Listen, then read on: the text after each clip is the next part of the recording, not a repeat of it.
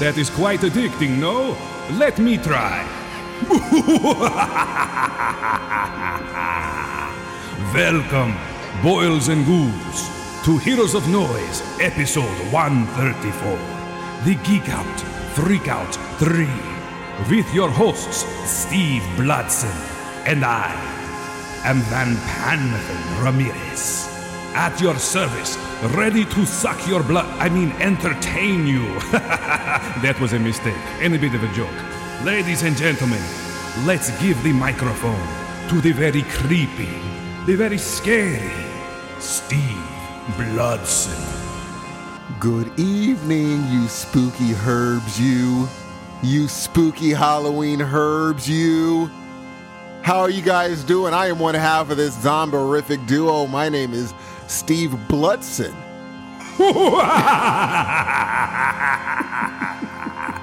What's up, everyone? This is Dan. Happy Halloween, ladies and gentlemen. What's going on? Dude. Steve, this is your favorite time of the year. You have no idea. Like you, are you excited? Dude, you have no. Now I'm not. Mind you, things are a little bit weird given the zombie apocalypse, but it's still my favorite freaking part of the year. It's not close. You got your candy all ready to go? You gonna do trick or treating this year? Handing out the candies and the goods and such? I might give you my candy and then you could hand it out to the kids. I don't trust not giving them something. You're way more careful with that sort. You do the whole thing where it's like, yeah, I'm a hazmat guy, but in actuality, you're for real, like all garbed up. I'm not that safe. I couldn't, because I'd want to hug on the children, be like, look at you looking all cute. I can't do it. Okay, stop. We've done 3 of these now, and something that you've just said never came up. What's that? You like to hug on the children? Well, like I'll pinch their cheeks, yeah. You'll kiss their cheek? Pinch their cheek. Either way, you'll pinch their cheek? Yeah! Who pinches cheeks, Steve? Because you're like, look at you! You pinch their cheek. Steve, do you understand that if I came to your door with my child and you pinched my kid's cheek, it would be on? No, you'd be endeared. I would not be endeared. I'd be like, get your filthy hand off my kid's cheek. Well, see, you got to understand, G. This was pre-this, man. It was a different time. Steve, I don't care if it was 5 years ago. I think you do. I think it would be a little different in your brain. Who pinches cheeks? You might as well call them like a nice, fine young lad or something while you're at it. I do tell the young, like one of the brother, little dudes was dressed as Black Panther. And I was like, well, look at this Black Panther brother. Like, I give him a little something like that, but handsome lad. Oh, Black Panther, you reminded me. I know. Way to get the show going, Steve. Bring it down. Here's the thing. I know you being like, not trying to get any COVID situation. You're definitely not handing out candy. Nope, not a chance. Not this year. You know what, man? Like, I used to be the grouch of Halloween. I would be the guy that's like, why aren't you saying trick or treat? You're just standing there with your freaking candy out. And then, the blue pails came. And I'm like, okay, well, there's a reason for that. But then they're the people that show up. And I've mentioned this before on the show. They show up. They are full-grown adults. They have a kid with them in a stroller that is probably 2 months old. Mm-hmm. Talking about trick or treat. Yeah. There's not an older brother or an older sister there. It's just this baby. You really hate So that. why would I give you my candy? You know what I mean? And that probably makes me a bad person. It does. Maybe that makes me the grouch. Well, you don't the grouch of Stewart Avenue. So we established rules for the other Halloween. Remember we had 5 rules, 10 rules or something. Yeah, it's been a while though, because we skipped last year. Ladies and gentlemen, we skipped last year. This should technically be Geek Out, Freak Out 4. But Steve was a big old pie last year and things didn't work out, so we couldn't do it. So anyway, I'm sorry, Steve. What were you saying? You were saying there's rules? There are rules, and I think one of them was like as long as you're under the age of 17 or you're 17-ish, you can still get candy. Grown-ups can't. Are we producing ID? You kind of got to give if a dude looks really young for his age, I will give him candy. or a woman looks young for her, I will give them candy. I'm guessing 17-ish. Although when I used to pick up my son from school, some of those kids look like grown men. So I don't know if I'd be able to gauge as well as I think I could, because some of them had full-on beards. I have a question for you. Go for it. It's been a rough year, Steve, right? It's been a while. We've had a lack of stimulus. No, I'm not going to get political. Talk I'm just for saying, yourself. Yeah, money isn't is easy to come by for some. Yes. This year in particular. Yes. So, if I don't, I seem to recall that, and maybe you were different than me, but I remember one of the rules being that you at least have to have a costume on. Absolutely. How about this year? Yes. Are we making an exception? Well, I'm not handing out candy. So if you came in with the most amazing costume in the world, I would only see you passing my dark patio. No, I hear what you're saying. I'm just saying, like, let's just say we were handing out candy. Okay. Would that fly this year? Do we take the economy into consideration? Yes. Okay. All right, then. All right. That's fine. I agree with you. I think it's been a rough year. I think we're going to see a lot of Black Panthers this year. Mm-hmm. I do believe we're going to see a bunch of Homelanders this year. That I didn't even think about that. There's a Homelander costume in this house right now, Steve. Is it you? No. Could you imagine? That would be so dope. Who are you? I'm Homelander. No, you're not. No, not really. Look at my costume. No, you're not Homelander. You're bald, 5'7", and Hispanic. That's okay. That is okay. I saw a lot of white dudes in Black Panther outfits. Really? Oh my God, yes. Like like white kids in Black Panther. Yeah. That takes balls. Because they're like, I want to be Black Panther too. How'd you feel about that? Oh, I was fine with it. Yeah, really? Yeah, I'd be like, yeah, you already know. Now grow up and keep that same attitude, Hammy. I'm glad you feel that way, man. I'm glad you feel that way. I was thinking maybe that would be a little bit, like in the no category. No, it's perfectly, because I'm like, that's the next generation of people who are not going to be dealing with their knucklehead racist parents. I like it. Good for you. I like it. You, then again, if they had racist parents now, I don't know if they let them Black Panther. So they might be in a cool house anyway. So it's kind of defeats the purpose. Any other costumes you think we'll be seeing this year if we were handing out candy? We're definitely going to see. Oh, we won't. We probably won't be. We won't see the butcher. That's way too easy. It's just a trench coat. Trick or treat, cunts. Excuse me? I've never watched that show. That's really harsh language. Cobra Kai. Oh, that'd be dope to see some Cobra Kai. You might see a few Cobra Kai.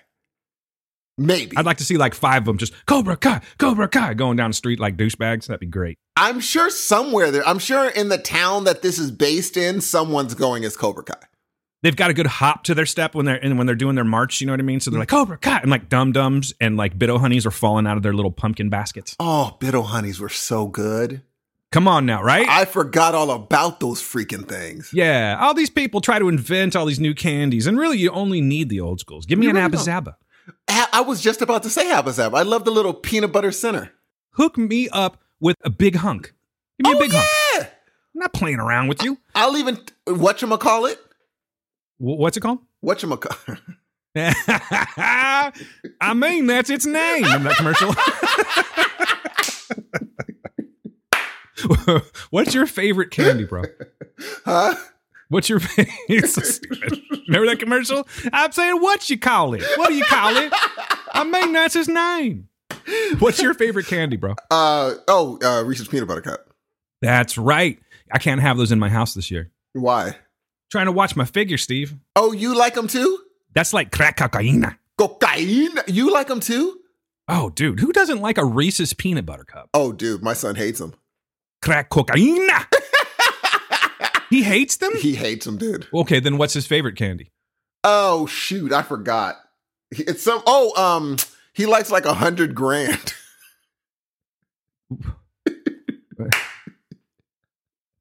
Hey man, I know he's your boy and everything, but what the fuck? Like, what's going on with this $100,000 bar? He's like, we're banging. I'm like, what? $100,000. You know what is the business? Fifth Avenue. Try those out. Mars bars. I'm like, gee, what? The role of your son will be played by a 70-year-old man today, Steve. Thank you, G. Almond Joy, are we talking about at this point, G? Okay, hold up. I'm sorry. Are you putting that in the old man category? Yes. Yes. Color me an old man then, because I absolutely love Oh, them. well, then it's there. It's happening because it's easier on your teeth. Do you like Mounds? No.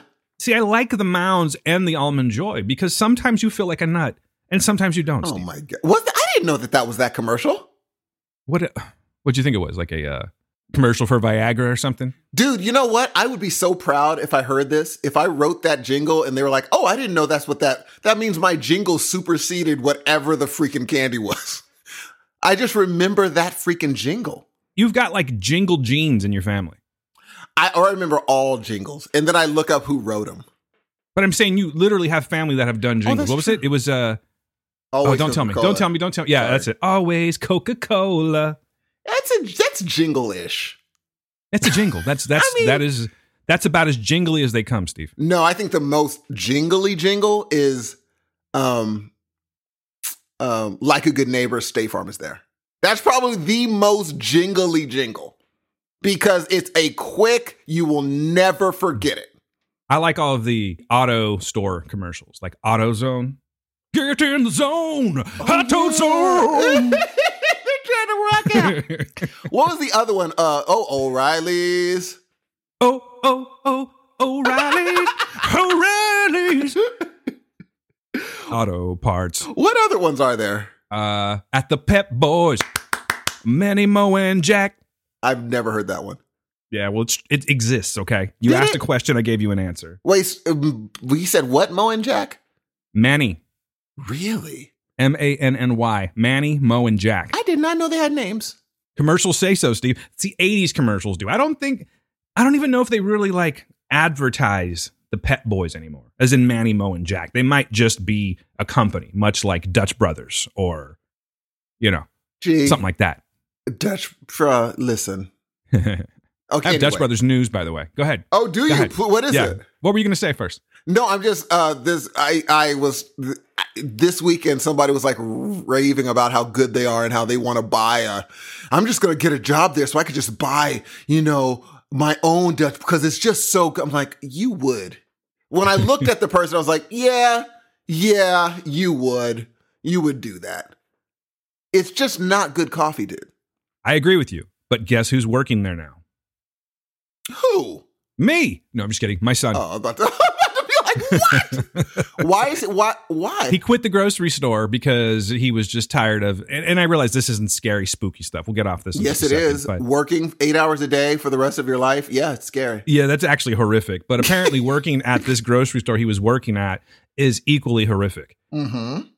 He looked around and he realized that everyone there has been there forever. It's a union-based company. Yeah. And the oldest of the old are called the key holders. And I think he had a vision of himself being a key holder like 20, 30 years from now, and it freaked him out.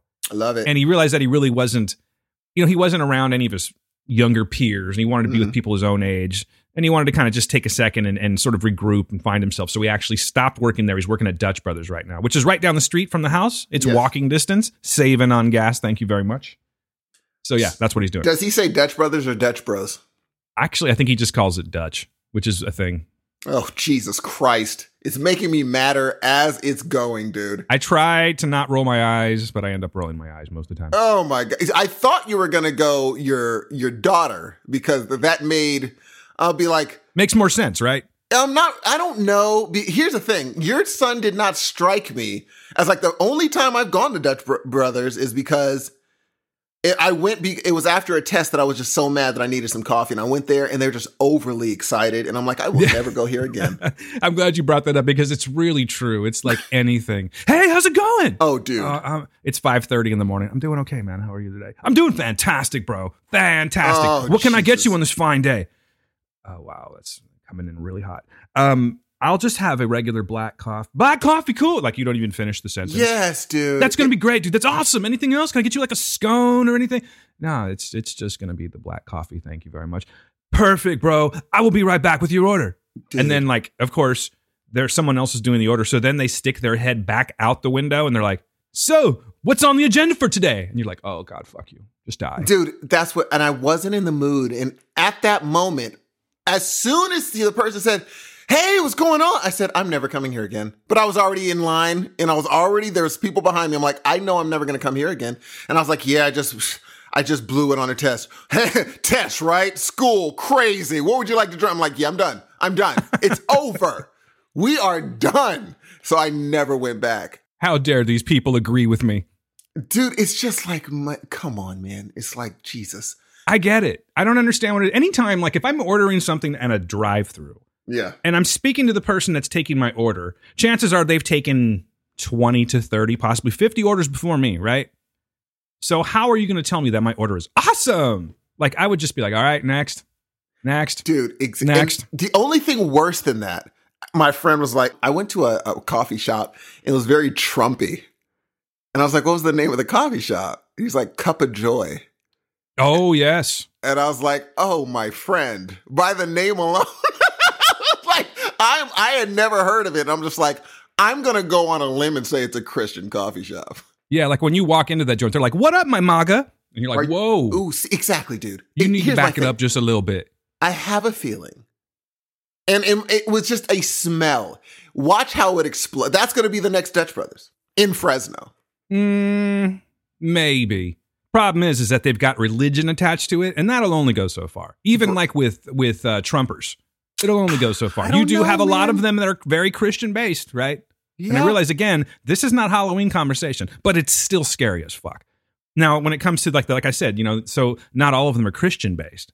So, but they're still heavily supportive. So yeah, they'll be there, but I don't know if it's going to be quite as bad. I don't think that the religion part of it, particularly these days, is going to go too far. It'll maintain, but it won't be like a check out this brand new shop that's attracting all the attention. I think it's just going to sort of silently be there with the silent majority, if you will. And also the young people aren't going to do it. The young people will fade. And dude, if I I have heard Cup of Joy come from young people quite a few times. So maybe you're onto something, but I doubt it. I think they phase out. Like there's a certain group of very, like, I'm so Christian, I go to a Christian coffee shop. That's most likely because I think there's a certain church that's behind that. And those youth from that church probably go to that store, to go to that place. But most youth want to be normal. Not saying if you're Christian, you're not. I'm saying if you're so there that you go to a Christian shop, that's like doing your dang thing. Like, wow, you're doing the most. If you're going to pass Starbucks and go all the way down there, you're doing the absolute. Like if I gave you $100 Cup of Joy gift card, how long would it take you to use it all? Oh, like I'd probably just have it the next year. You don't think you would just be like, well, let me just keep going. Let me just go since it's free. No, you know what I'd probably do is I'd probably just give it to someone that goes. Daggone, bro. Really? Yeah, I think so. Don't ever get me one of those, bro. You'll be wasting your money. But it'll be so funny. It would be funny to test the idea. I can't go into places like that because my skin gets hot. It starts getting itchy. You do. That's true. You did do a whole few seasons of something called The Word that I think pretty much damned your soul. Pretty much. Like Yeah. I'm blacklisted from that place. I mean, look. Well, then again, you did have someone in the house that might have blessed you, so you might be okay. You have a relative that has blessed you in your house, so I think you'll be fine. We'll see. We'll see how far that goes. I think it's waning. The current dose of reality is making things wane. Well, zombie apocalypse, dude. Right. Zombie apocalypse. Yeah. People are not trying to go back to people are not trying to go back anywhere, actually. I mean, I know that, like I said before, people at my job, they're never coming back. They said, if you can work from home, you can work from home from here on. Who would want to do that though? Me. Like, really, would you? Dude, I just couldn't. I can't do it. I can't do it.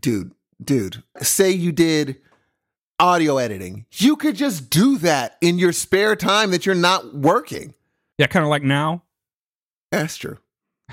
Trust me, I would much rather be in an institution where there's stuff going on and I can sort of monitor my day by how busy we are. And wow, look up, it's 8 hours later and I'm ready to go home. That's how I like to do it. Really? There's a lot of people that want to work in their underwear and stay home and do this whole thing. And you know what? I'll say this. Maybe if it was the right job with the right amount of pay, and I'd be like, you know what? I'm doing this and I'm getting paid this. Yeah. But to have that whole, well, I'm home and I get to work for myself. But like, the money's not what it used to be. I don't want compromise right now. Look at this guy. I want it to be like, you have to, this is your best career you've ever had. This is the most money you've ever made. And guess what, G? You get to do it from home. That's the only way.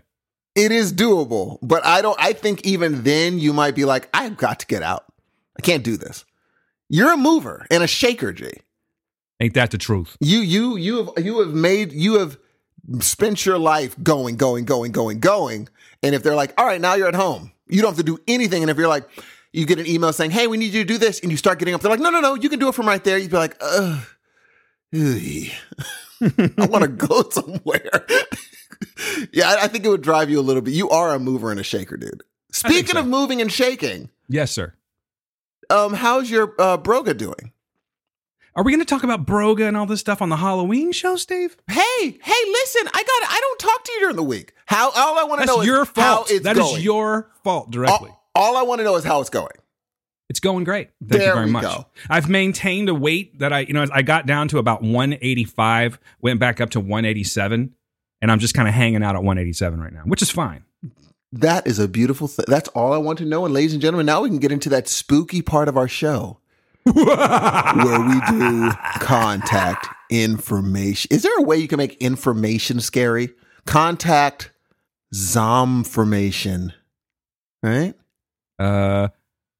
Yeah, Steve, that'll work. I couldn't think of anything quick enough. But you know what I can do is I can try to spook it up just a little bit for you. You want me to try that out right now? Yes. All right, sir, here we go. Greetings again, boils and ghouls. My name is Vampanathan, and I am here with the spookiest contact information you have ever heard in your goddamn life. If you want to get a hold of the show, call us, email us, do what you can. There's voicemail. But the easy way to do it is to go to Heroes of Noise podcast. Hooey! God damn it, who did that? Stop doing that, Igor. You scared the shit out of me. Where was I? www.heroesofnoise.com. I'm not kidding, Igor. Don't do that again. I'll cut your fucking head off. Son of a bitch. Where was I? Leave us a voicemail. Subscribe to the show. You can listen to the show wherever podcasts are heard. And if you know the right incantations, you can listen to it in midair because that's spooky. That is not actually true. I'm sorry about that. I will continue. Perhaps you're lonely. You want to be part of a community, something special, someplace safe. Join the Heroes of Noise podcast community. That is on Facebook. Yes, I know it's Facebook, goddammit, but it's the only place we have right now. Just deal with it. I will go ahead and end this announcement now. But before I give it back to Steve Bludson, I have one more announcement that I'm going to get to. But first, I will turn this music off. Steve, juggling this whole Vampanathan thing and like going back and forth like this, it's a bit tedious, but I'm going to go ahead and continue with it. Am I doing okay so far? You're doing wonderfully. All right. Well, ladies and gentlemen, guess what? Steve, guess what? I give up. We have a giveaway. It's not often we do these, sir. We have a full-fledged giveaway, and I would like to talk about that right now. Let's do it. All right, ladies and gentlemen. So last week I kind of mentioned it. Maybe you heard, maybe you didn't. It was a little bit iffy at the time, and there's a story about that. What I'm about to give away was supposed to be sent to me last week, and I got an email just this week saying, hey, don't worry, they're on the way. The package was stolen. So that means that these are worth something, ladies and gentlemen. People want these, okay? So I want to give them to you. How many do I have? Steve, ask me how many I have. How many do you have, Vampanathan? I've got 5, Steve. 5 of these to give away, but we don't even know what they are yet, so I'm going to go ahead and get into that right now. The good people at Simon & Schuster have given us 5 copies of Video Palace in Search of the Eyeless Man. That's right. Maybe you remember the podcast last year. Was it last year? Maybe the year before? But it was 2018 when it came out, the very end of 2018. And it was one of the better podcasts that I've personally ever heard. You can get it on Shudder. You can get it wherever podcasts are heard. But I'm going to go ahead and tell you what's going on with this one right now. That was the first story about a guy that was in search of the white tapes. There's a lot more to the story. Don't worry, I didn't ruin anything for you. However, I'm going to go ahead and tell you what the next book is about. A collection of chilling stories from the leading writers in horror and suspense, exploring elusive urban legends. In the popular podcast Video Palace, Mark Cambria, aided by his girlfriend Tamra, investigated the origins of a series of esoteric white videotapes. Cambria went missing in pursuit of these tapes, but not before hearing whispers of an ominous figure called the Eyeless Man. Fascinated by the podcast and Cambria's disappearance, Maynard Willis, Ph.D. and professor of folklore, embarks on his own investigation into the origins and tapes of the Eyeless Man, who he believes has lurked in the dark corners of media culture and urban legends for at least 75 years. As part of his study, he has invited popular writers of horror and gothic fiction to share their own Eyeless Man stories, whether heard around the campfire or experienced themselves. Get swept away in this thrilling and terrifying collection of tales from the contributors, including Bob DeRosa, Mirav Devash and Eddie McNamara, Owl Going Back, Bree Grant, Maren J. McCormick, Rebecca and David Ian McKendry, Ben Rock, John Skip, Graham Skipper, Gordon B. White, Tamara Wolf, and Mary Phillips Sandy.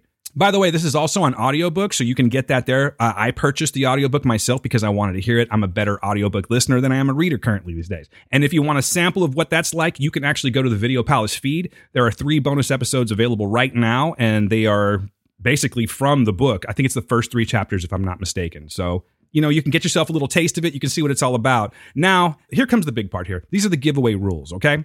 Now, I tried to make this as simple as I can. I really did. But there are some specific instructions that I had from Ben Rock and Bob DeRosa. It's about a hashtag. They want this hashtag to be like the official hashtag, okay? So this is what we're going to do so you can win this. The contest ends on November 4th, okay? You have to get your submissions in by 9 p.m. Pacific Standard Time. What are these submissions? I'll talk about it right now. We'll be putting up a Facebook post as well as a tweet, okay? And we're going to put out the hashtag, who or what is the Eyeless Man? This hashtag was chosen by Ben Rock and Bob DeRosa, so you can kind of consider it to be the official hashtag for the book. To enter, this is what you're going to need to do. You're going to need to repost and or retweet. Then send a snapshot to us at heroesofnoisepodcast@gmail.com with the subject line reading, "In Search of the Eyeless Man." Reposting and retweeting gets you an extra entry, all right? So you can just do one if you want. You can just, if you prefer Twitter, go ahead and retweet that. You get an entry. If you're on Facebook as well, you can do both of them. Send both snapshots. You get 2 entries, okay? That's how you're going to win the books. Winners will be picked at random live on our next episode, which is episode 135. So again, just to recap that, all right? It's a lot. That we don't have to keep rewinding. I'll just say it one more time. What you're going to do is you're going to wait and see the post and tweet that I'm putting out. It's going to have the hashtag, who or what is the Eyeless Man? What you need to do is retweet that, take a screenshot, send it to heroesofnoisepodcast@gmail.com with the subject line reading, "In Search of the Eyeless Man." That's all you got to do. I'll handle the rest from there. And again, reposting and retweeting gets you an extra entry. So, Steve, does that make sense, or am I just babbling? It does, as long as they're like repost and retweet. That's the thing with the hashtag, yeah. Right. You have to have the hashtag. You can do either the tweet or the Facebook post, okay? That's going to get you 1 entry. But if you want both entries, I need a retweeting and a reposting with 2 additional snapshots sent over. That's all. I know it seems like a lot, but these are great books. They're like $26, saving you $26 here. We send them out to you. That's it. That's all you got to do. Oh, and by the way, U.S. listeners only. I'm sorry. It's just a bitch to send these things overseas right now. And it's quite expensive. So unfortunately, this is going to be for our U.S. listeners only. We'll get you guys next time, I promise. Remember, hashtag who or what is the Eyeless Man? That's it. Who or what is the Eyeless Man? Who or what is the Eyeless Man? There we go. Okay, I've done that enough. All right. So, Dan. Yes, sir. We've both tried our hands at writing scary stories this week. So throughout this episode, you're going to be hearing some stories that Dan and I wrote. Now, look, let me tell you something. I've always woofed at how good Dan is at writing horror stories. I've always said it. And I have a feeling he's going to do it yet again today. I wrote a few, short, cool little horror ideas or whatnot, and you will be hearing them throughout the story. So ever so often, Dan's going to jump in and be like, and do his Van Panathan thing and drop in an awesome little story that we have for you. I'm really excited, dude. October, man. Freaking-tober. You know what I'm excited about, dude, is that you actually participated in this and you wrote some stories, because I have seen your creative side musically. I've heard it. And we've had some conversations about things we won't get into, where I noticed that you definitely have a flair for the imagination when it comes to horror, right? Yes. But I've never actually seen you produce something that had horror involved with it. And so I think this is a great idea. I'm really happy that you did this. Can we just give them a little teaser and play one of them? Sure. Okay, cool. Because we have not many. We have what? I believe we have 4 total. Yeah, we have 3 from you, 1 from me. Yes. And so we'll just sort of put these in as the show moves along. But yes. I would very much like to hear one of these stories right now. Let's do it. All right. So is it okay if I just pick one, or Pick do you one have a randomly. preference? Yeah, either one. All right. Any of Okay. Cool. All right. So I think I'm going to go. I'm going to give you the names of these, Steve. Even though I know you know the names, but the other people don't. So I'm going to go ahead and give these. You did give them names, right? I only gave two of them names. One of them I just put like, here, Dan Horror. Oh yeah, that's right. Okay, so you didn't name all of them. You named 2 of 3. Yes. So yes. let's go ahead and go with the one that doesn't have a name. All right. Okay, this one was just simply called A Horror Story. Yes. So we're going to go ahead and do this. This is a horror story. Hold on, let me get my voice on. Oh, there we go. Should we go Van Panathan, or do you want the Dark Lord to announce you? Oh, Van Panathan. Right. Van Panathan's winning this whole. That's the guy I come to hear Halloween at the Halloween show for. Well, then let me cue up my best Van Panathan for this one, all right? Okay, boils and ghouls. Don't make me laugh. Don't make me laugh, Steve. I'm trying to be quite serious right now. Perhaps you have wanted to be scared all year.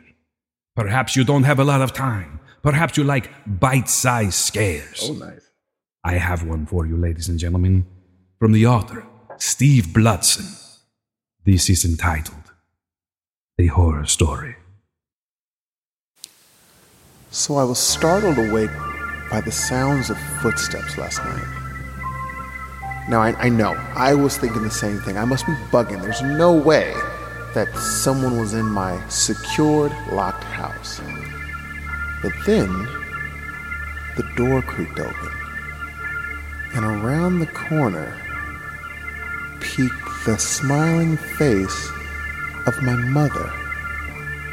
And it wasn't so much the creepy smile she had as she walked toward me, so much as the fact that she looked exactly the same as when we had buried her the day before.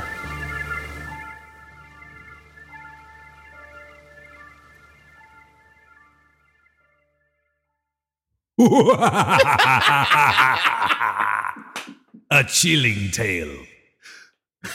I can tell you right now, I have tingles going down my spine, Steve. Very, very, very scary. I appreciate that. Your mother, she just did not get a good night's sleep. What's going on? She was she missed a meal. She wanted to go back and get something. What was the deal? You nailed it. You nailed it, Van Panathan. I would listen to a Van Panathan bonus episode of a solo Van Panathan, like actually doing normal radio DJing, like for like NWA. That would be the best thing in the world, G. All right, homies. Are you ready to get gangster the fuck out? Grab your gats. Shoot them high in the air. Spill some 40s on the curb for your friends, for your homies as they call them. And listen to the vocal stylings of NWA. Gee, you're bugging. I don't know why. You need to send that voice somewhere. I don't know where. Send it to like a voice acting like agent or something, dude. Seriously. Well, I'll tell you this, man. I don't know if Van Panathan is going to make it, but since you brought that up, there is something that came up that I may be trying to do. I may try to do this. Oh, wait a minute. What? It's really going to depend on how much time I have to do it, okay? Uh-huh. Our buddy Stephen Farshid actually reached out to me and gave a suggestion, and he was wondering if I would do this. So let me go ahead and read this to you, okay? Okay. So Steve writes in, he says, Dan, please enter this contest and talk about it on the show. I love your voice, and I think it's perfect for voice acting. First of all, thank you very much, dude. I really appreciate that. What he's talking about is it's a global voice challenge, Steve. It's the Addams Family 2 Global Voice Challenge. Dude. So what they're doing is they're looking for people they have like 5 different lines that may or may not be from the movie. And they want you to go ahead and do individual recordings of these under any, just get creative as you can. The only catch is that you can't be like, hello, Mr. Addams. You know what I mean? You can't be like a character that's already existing. You can't talk like Uncle Fester or anything like that. But there's 5 different lines that you can read out, and then you send them off. And if you win $2,000 and a chance to be in the movie. Oh, it's done deal, dude. You need to do that. So I think I'm going to do it. I don't know if Van Panathan will make it, but I do appreciate the compliment, Steve. And I see, because he wants to go by Steve. I don't know if you know that or not. Like that, I was having trouble when he was on the show because I kept wanting to go Steven, but I don't think he really goes by Steven. He goes by Steve? I think he goes by Steve. I could be wrong about that. Steve, correct me. Farshid, correct me if I'm wrong, but I think that's the case. So I'm going to go ahead and just say, Farshid, I really appreciate the compliment, man. And I'm going to go ahead and do this. What the hell? What have I got to lose, right? Dude. Wouldn't that be cool if I was in the movies? Dude, that would be amazing. What if I was on IMDb with a voice acting credit? Come on, dude. Then I would only have to spend $5,000 for screeners, Steve. Gee, here's the thing. I was told a while ago, let someone else say no. Don't say no to yourself. I think that's a good policy, man. Yeah. You know, I'm just sitting here. I love doing stupid shit with my voice. Why not give it a try? Yeah, you know what? And here's the thing. Here's the weird thing that can happen. They might pass, and it just might be sitting there, and someone else may hear you and be like, oh, who's this guy? And might use you for something, bruh. You never know. Life is funny. Life is funny that way. So thank you, Stephen Farshid, for the idea of doing this, the suggestion of doing this, the compliment for me doing this. That gives me a little bit of confidence, man, and I actually needed that. So yeah, why not? I'm going to give it a try. As long as I don't miss the deadline, that is. That's the only thing. I don't think I've missed the deadline just yet, but it's coming up pretty quickly. So I'm going to have to I think what I'll do is if I have the time, I'm going to knock it all out this weekend. Maybe on Halloween, because that is the spookiest time of the year. You know what I mean? Dude, that's going to be awesome, dude. And I am fully supportive of that. I'm glad, dude. Thank you very much. Because we're going to be famous. Here's the thing. Like, if you become a huge voice actor, I get all these red carpet joints for free. I'm like, hey, I'm going to go to the red carpet to see freaking the Animaniacs because Dan's doing a voice. You know this, man. You know this to be true. Oh, for sure. Hey, Steve, speaking of Stephen Farshid, he actually was one of the people. See, let me go back for just a second, ladies and gentlemen. Just a few days ago, we actually put it out on the Facebook community that we were looking for your scary stories, your Halloween-themed stories. Yes. It could be any type of voicemail you want to send to us as long as it was a Halloween-themed story. Mm-hmm. So I don't know what's coming from Stephen Farshid right now, but we're going to go ahead and play this one. All right. Ladies and gentlemen. And first of all, thank you. I'm going to go ahead and thank you in advance because you went through with this. You humored us, buddy. Thanks to Stephen Farshid. Here's his submission. Hey, guys. It's Steve Farshid from the Smorgasbord podcast. I heard you guys were looking for ghost stories. So I figured I'd share the only one that I really have that's, creepily true, I guess. Came from my great-grandmother. She lived in a rural town in Maine. And she kind of passed this story down, to my dad who told me about it. But apparently that town had a lot of ghost sightings, and people in the town had just kept, having these encounters. So they called a meeting, the mayor or the community leader called a meeting, and they gathered everybody in the town square type area. And he wanted to know who there had actually seen a ghost. So he asked, and, slowly but surely, everybody's hand went into the air.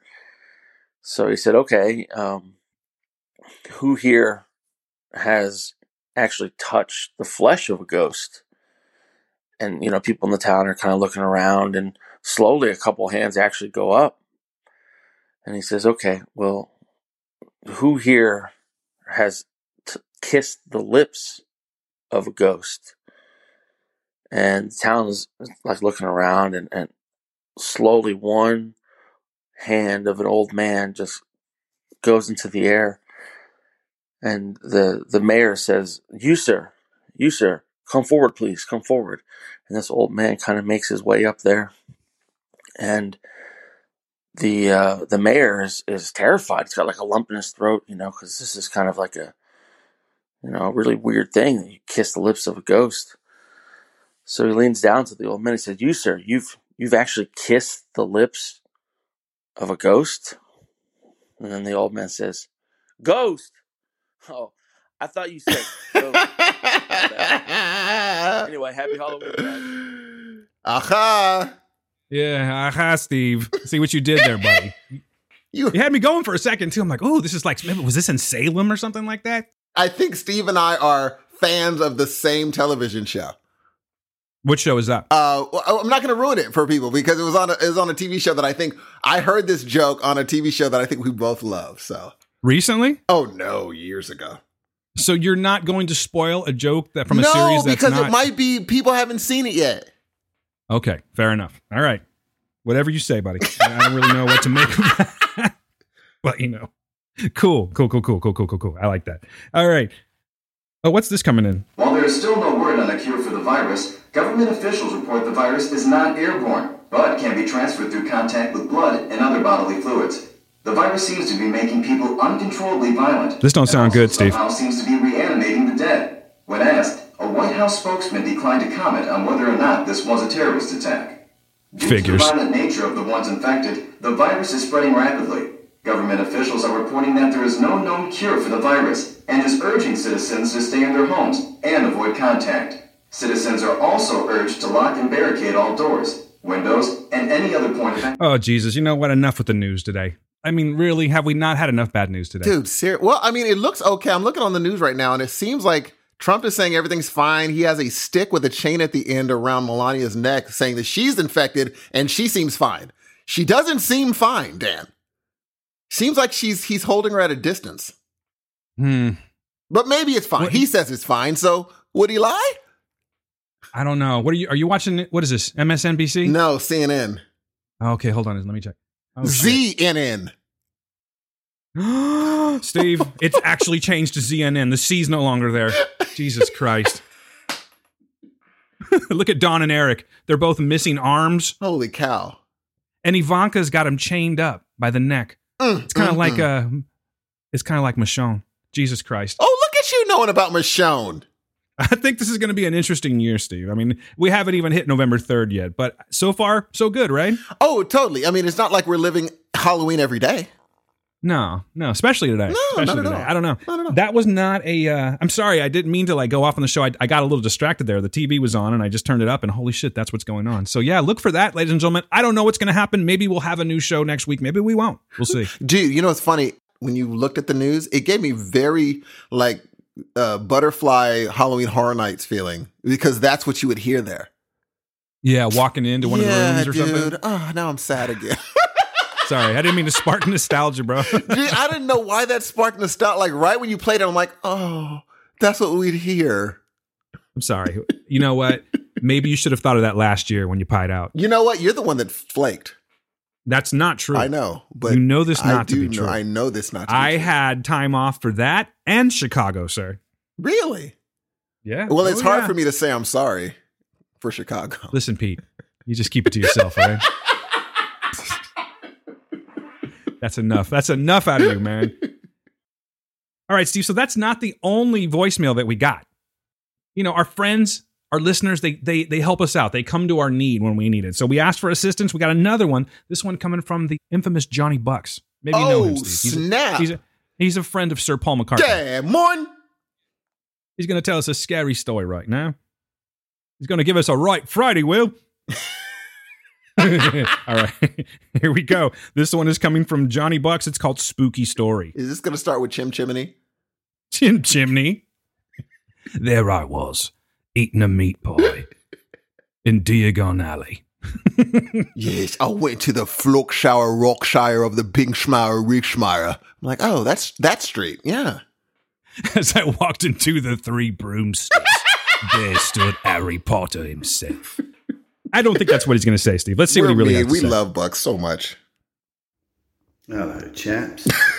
Johnny Bucks here with my own personal spooky story. A few years back, my parents used to live in a very, very old house. It was built around 1650. Jesus. So it's the best part of 500 years old. Okay, first of all, we don't have stories like that. No. Like, there's no one I know that was like, I was living in this house that was built around 1650. No, that's why. Not. That's why America sucks. But anyway, I'm sorry. I'll carry on. Old Flint Cottage. It was quite a creepy place. I felt a bit weird in parts of it. There was one room that felt a little bit odd. You couldn't really ever tell why, but I had to walk through this room to get to my bedroom, and there was a step up to my bedroom door. Whenever I stepped up onto it, I get this horrible feeling there was something behind me, but never saw anything in that particular situation. Just always felt creepy. Anyway, one day it was just me and my mum in the house. We were both sitting together in the living room, and we heard my dad come home from work. We heard his key in the front door. We heard all the usual sounds that he made whenever he came home. The key in the door opening, closing, his keys being put down on the kitchen counter, and then him going upstairs to get changed out of his work clothes. So we could just carry on chatting. Oh, Dad's home, carried on chatting. Anyway, a few minutes go by. No sign of Dad. He hasn't come downstairs. And me and Mum were like, maybe we should go and check he's okay. So up I go up the stairs, along the corridor upstairs into their bedroom. Nobody there. So I look round upstairs, make sure he's not in the bathroom. There's no sign of him. He's not in the house. I came back downstairs. I said, he's not there. You did hear him though, right? And she's like, yeah, definitely. We both heard him. Just as we were having that conversation, hear the key in the door. Door opens, closes. It's my dad has actually come home. Weirdest thing. What? If it happened to just me on my own, I might have just thought I was going a bit weird. But the fact that me and my mum both heard him, what we thought was him coming in, and commented on it, and then had to go and see why he hadn't come downstairs because we were worried. That's crazy. Of him not to have been there at all. Yeah, really weird. My mum saw an old lady as well there one night, sitting on the end of her bed. So yeah, that's the story. The old place, man. So yeah, that's my story. Holy cow. Oh, Buck. Complete with spectral laugh. I love it. Thank you, Bucks. Okay. Yeah, it sounds like you have a couple stories there. Yeah, dude. Okay, here's the thing. He kind of glossed over the last part. That was a little bit. Oh, and by the way, my mom saw this spooky old woman. He was like, so this crazy thing happened. He's like, yeah. And anyway, my mom saw a guy turn into a werewolf in a room. Anyway, good night. I'm like, wait a minute. That's where the story was. But that's still pretty crazy, though, man. That's scary. Yeah, because like I remember that too. I remember my dad coming home and he did have those normal sounds that you would hear. My dad had a bad knee. So like whenever he would walk in, his knee would always pop. It would just be the first thing I would hear. Pop, the keys, and then he would put all of his stuff down by the door and he'd walk in. Yes. So, that became like an everyday thing at our house. We just knew when Dad was home. So I get that. But to hear those things and be so familiar with it. Dude. And then nothing. And then Dad comes through again. Yeah, that's pretty crazy. It's like what does that mean? So has this moved has it moved the levers at all in your brain to maybe ghosts exist? The dials? Yes, that's what I'm looking for. I don't know if I would necessarily call them ghosts, but like I've told you on past podcasts, there are things that I can't explain. So yeah, I mean, I don't think it's really necessarily changed anything for me. I believe when people say these things and they believe them to be true, I believe that they believe they're true. So that's all I really have. Okay, right that's now, fair. That's and you say, I mean, okay, but you're also thinking as I believe that it happened to you, but I also believe there may be an explanation for it. I tend to believe him, man. I mean, if you're living in a house, is it a house? Is it a cottage? What do you call it? He called it some kind of cottage that's built in 1650. Mm-hmm. There's a lot going on, man. That's a lot of history right there. There's a lot of energy. That I believe more. I think I'm starting to believe more in like energy than actual ghosts and goblins and such. Right. You know what I mean? Oh, wait, I'm sorry. What was I saying? This is the Halloween show. No, I tend to believe that. Yeah, I do believe that there are ghosts and goblins I just running wondered, amok. You strike me as a ghost believer, but you just don't believe in them. That's it. You just strike me as someone who would, but I'm like, oh, but he doesn't. It's interesting. I like eerie stories. Yes. And things that can't be explained. Mm-hmm. Because I do believe firmly that there's something in your past that you haven't told me about that you can't explain. Is there anything? There's always something that you can't explain, that you think back, but then your brain retroactively, especially after reading books on how the brain works, and you're like, okay. When you look back, you start thinking, all right, there is an explanation. And also remember, your brain is going to fill in memories that didn't actually happen. It's also going to rewrite things that happened in a way that it didn't happen at all. That's true. The brain can't extrapolate. Yeah. So it's just like, okay, this is what happened when it didn't happen like that at all. So we can't, unfortunately, even trust our brain because our brain is going to make things make sense to us in the best way it can, which makes sense.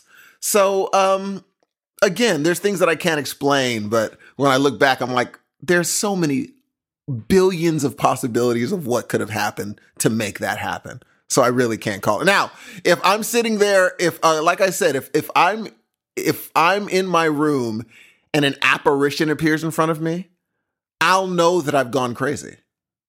That's what that means. That I have gone crazy. My mom, who really isn't very, what am I trying to say? Like, she believes in God. Yes. But she doesn't tend to believe in, like, maybe she does, but like, as I was growing up, I didn't hear a lot of like ghost stories coming from her. They don't play that, They don't play that. She didn't seem to scare easily, is my point. But I do remember one time she did tell me a story about when she was a kid, and she was my grandparents had separated, and she had moved into a new house with my grandma, and so she was asleep one night, and she felt something by her toes, like in bed, just something kind of like the sheet sort of moving by her toes. Yes. And, she sort of thought that, whatever, cat, something like that. So she moved, and she said she felt it again. But this is the part that where I feel like maybe this was like a sleep paralysis. Like Daniel Dominguez was talking about sleep paralysis on the last show. And maybe it had something to do with that. But she distinctly remembers waking up, not being able to really move, because she was so afraid. But there was what she described as a figure at the foot of her bed. It wasn't dark. It wasn't a shadow. It was more of like a glowing, like it had a glow to it, if you will. But it was faceless. But it was clearly like a human type figure with its arms kind of out. As in like a, like not like give me a hug, but more of like down, like maybe like 45 degrees from the waist kind of thing. Yes.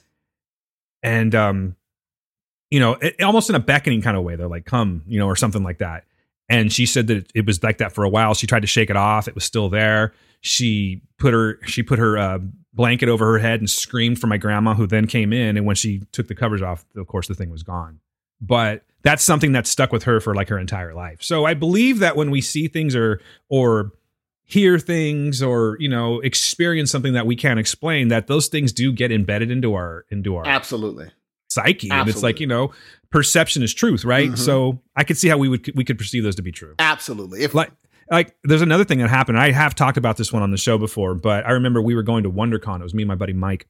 We're on the freeway. We just passed like the Los Angeles area. We're heading towards Anaheim. And I looked over and I'm like, dude, look at this shit. Because I'm seeing what looked like, oh God, there were lights in the sky. Okay. And they were all lined up. They were like lined up in this weird pattern. Like you could connect the dots kind of thing. They were super low, not low enough to where they were like on the on top of a roof. Oh yeah. Cause remember Maj and I saw the same thing. Yeah. So I talked about this and I showed it to him. He was having a hard time because we really couldn't stop. So he was doing that thing where you're driving fast and like trying to look, but you're like, okay, yeah, I think I see it, but I don't scare easily. I don't, my brain doesn't just go to like the supernatural or the, the paranormal or anything like that automatically, but I'm looking at this and I cannot explain it. Because at first it looked like it was just a bunch of lights that were set up. Maybe like half of a football stadium was on or something like that. But they weren't like football stadium lights. They were just like these orbs in the sky. And then several more of them formed. So there was like a pattern of probably, I don't know, let's say around 8 to 9 of these things.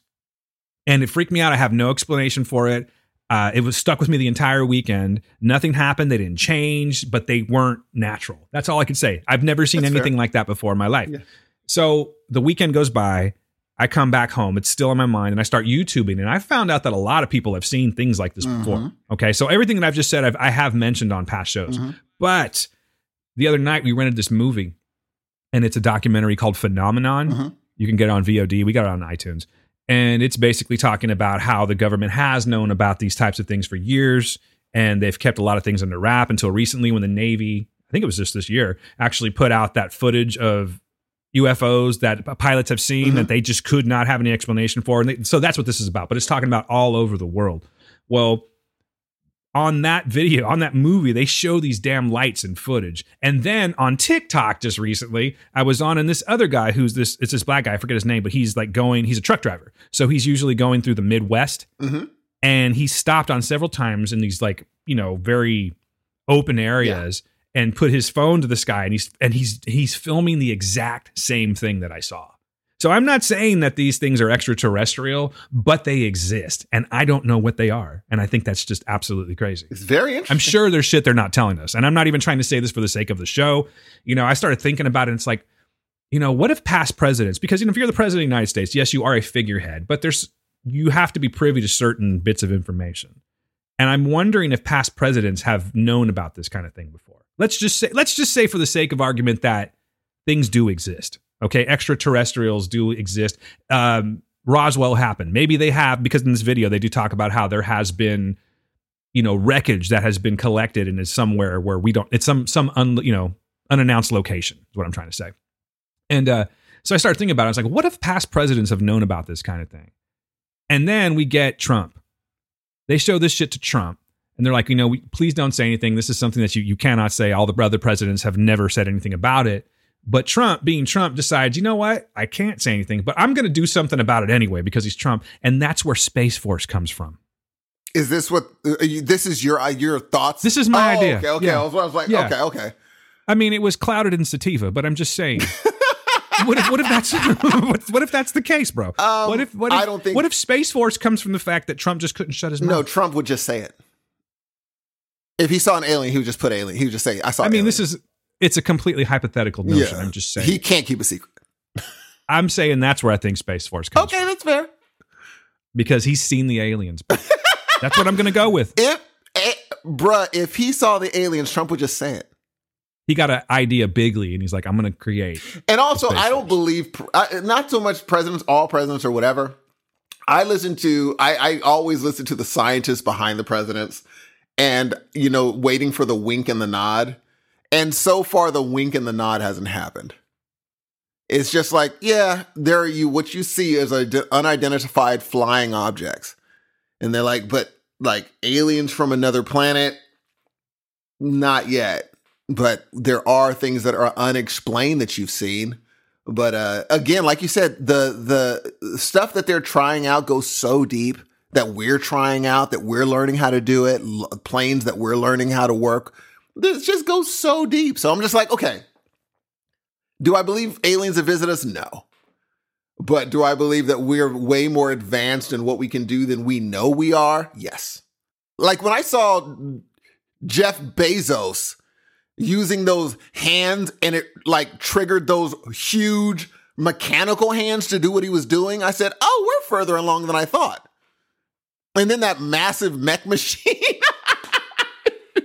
Did you see that massive mech robot in China or whatever? Mm-hmm. I said, I thought it was fake. That's why I never talked about it. I was like, that's not real. And it's looking like it's real. Yeah, I'm starting to think that like science fiction is just a precursor to what's really going to happen. Oh, for sure. Now, we are behind because if I would have told the creator of the Jetsons where we'd be now, they'd be like, well, daggone, you're still there? Be like, you're not that much farther than where we are right now. It's crazy, though, because, you would think about, like, let's just say the Jetsons, for instance, where they would be like, hey, I want to have a steak dinner. Yeah, it would pop done. Up. Mm-hmm. We are able to print food now. So it's not like, I mean, it's very primitive still, but It's not like we're not getting there. It's slow. It's because we're not funding the research enough. If we funded the research the way we funded the military, we would be figuring out if ghosts exist. We'd be figuring out if everything exists. You know what I'm saying? But again, I think these like spooky stories that put the air of doubt in people's heads. I think it's a good thing. I don't think anyone should feel comfortable in their knowledge. Always have an air of doubt of what you do not know. Because proving you don't know something is great. It's wonderful. Well, let me ask you this. Do you believe in extraterrestrial life? They just found water on the moon. Well, I mean, if you mean amoeba, sure. Yes, that would technically be extraterrestrial life. Here's a better question. Do you think we are the most advanced life form in the universe? No. In the known universe, maybe, but in the universe at large, no. But you don't believe in extraterrestrials, though. I don't believe that we've had a visit from them yet. And if we have, if we've had a visit from them, we have no proof of that. You know what I'm saying? You know what I'm trying to say? As in, like, the stuff we think is proof is not the proof. They've come here and we just didn't know it. They might be in a specter of, you know how we have, we only have Neil deGrasse Tyson broke it down real good where he's like, we can only see certain specters of light. And so Roy G. Biv is all we can technically receive. He's like, they might be outside those spectrums. What if we just don't see them? And the stuff that we're looking for as proof is not even the proof that they were here, but they were. But even if they were here and we're looking for the false proof, we need the proof of them actually being here before we can say officially they have visited. And we don't have that proof yet. We had this talk last episode where we were talking about energy. Yes. And, I was the one that was talking about it, how maybe you're just this energy and the energy's constant, but like jumping into a new vessel, you could lose track of your past. You know what I mean? But you're still a constant energy. Maybe, what if it's just energy out there? Maybe that is the final form, if you will. And it's just energy. Maybe we haven't really got to that yet. I know this is all stonery talk, but something's out there, dude. Like something has to, this just shouldn't happen by itself. You know what I mean? Oh, you're saying, and so I don't believe that you're saying something created this. Something created this. Oh, I do that's believe interesting. That. I did not and know I don't that. believe that it was a Big Bang thing. I think No.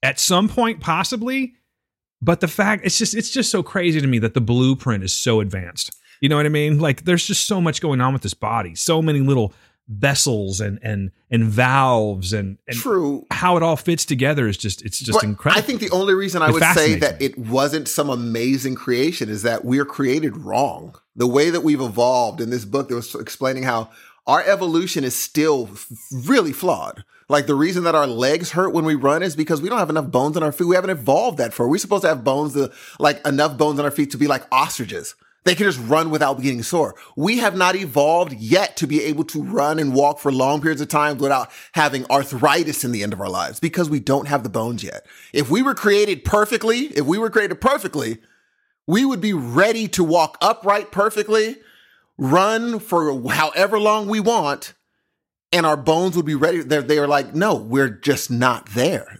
We're still going through it. So we haven't been perfectly created. I can get down with that. But dig this. Okay. What if basically we're like day 2 of the sea monkey tank where we're at right now? You know what I'm saying? It's been thousands and thousands of years that we've been on Earth. But maybe we're still in like sea monkey phase. That would mean that they're just not perfect at creating things then. We're still evolving. Maybe it's an evolution process. Maybe we're still growing. That's I don't true. know. That would be true, but that would mean that they didn't create us. We're you're very evolving judgmental. ourselves. You're very judgmental, No, Steve. You're very judgy to the extraterrestrials. You know what No, I mean? Give them a break. It's like the more like you already know, you took all those physics class and all that. Like the more I read these books on the human body and evolution, it's just like, oh, we're at ground zero of our evolutionary process. You know what I'm saying? We're still learning ourselves. And it's just like, if this was created on day 1, none of these problems would be happening. Like, we just wouldn't have any problems. Our body would be perfection. It's just not. It's not meant to walk up. Like, we're learning how to walk upright still. We're still learning how to, get our bearings together. We still have chemicals in our brains. Like, when people say, I saw something that's unexplained, going back to the ghost thing, I would say this. If you saw something that no hallucinogenic could make your brain make you see, if you're on a hallucinogenic drug, well, then I'd say, wow, you probably saw something. But the fact that you could trigger those chemicals that already exist in your brain to make you see something as clear as day in front of you, that means that your brain can just do that. Your brain can just do that. It can make you see things. And I'm like, okay, well then, if knowing that your brain can make you see things, if triggered the right way, you have to think, you know what? Maybe I didn't see what I thought I saw. I just didn't. My brain can make me see things. And it can. Steve, you're way too logical for a Geek Out Freak Out show. I'm just like, no. I'm trying, folks. Trying to produce some type of a what-if situation. But Mr. fucking Logic over here wants to poo-poo everything I'm doing. So I maybe it's more of just a freak out show, not necessarily a geek out show. But this Steve. was literally geek out, freak out. Yeah, I guess so. Yeah, I don't know. I'm not happy with your answer. I think you should have bullshitted the crowd. You know what? Here's the thing. If I do see, I don't care what kind of chemicals. If I see a werewolf coming around the corner, I don't care what chemicals are in my brain. I don't care what chemicals are in my brain. Guess who's running first? Yeah, boy. It all comes back to werewolves with you. Gee, okay, that is the scariest thing that a person could ever have created. Okay. Whoever I know where it came from, the idea of a werewolf. But Egyptians. No? No. Well, no. What would it be? Oh, well, it's the. I mean, they put obviously the dog head on people, but there's a. I forgot what the name of the. First of all, stop for a second. Did you guys hear that condescending laugh? No, I thought you were making fun of Egyptians. No, I thought you were making fun of them like Egyptians. And I was like, no, man. I was just thinking because they had the dog head, so I'm thinking maybe that's where it came from. Oh no, that's a good. It was how people have the that disease where they grow hair on their face, and people thought, oh, these are wolf people. We're mean. Humans are mean. We're mean people, Jay. Your son looks like a wolf. How you doing, wolf boy? You gonna bark for me, wolf boy? Let me change that. If I had never seen anything like that, I don't know what I would say. What if someone wanted you to see their baby? Have you seen my baby yet? No, I haven't. Whoa, god damn. I would ask. I'd be like, there's a lot of hair on his face, G.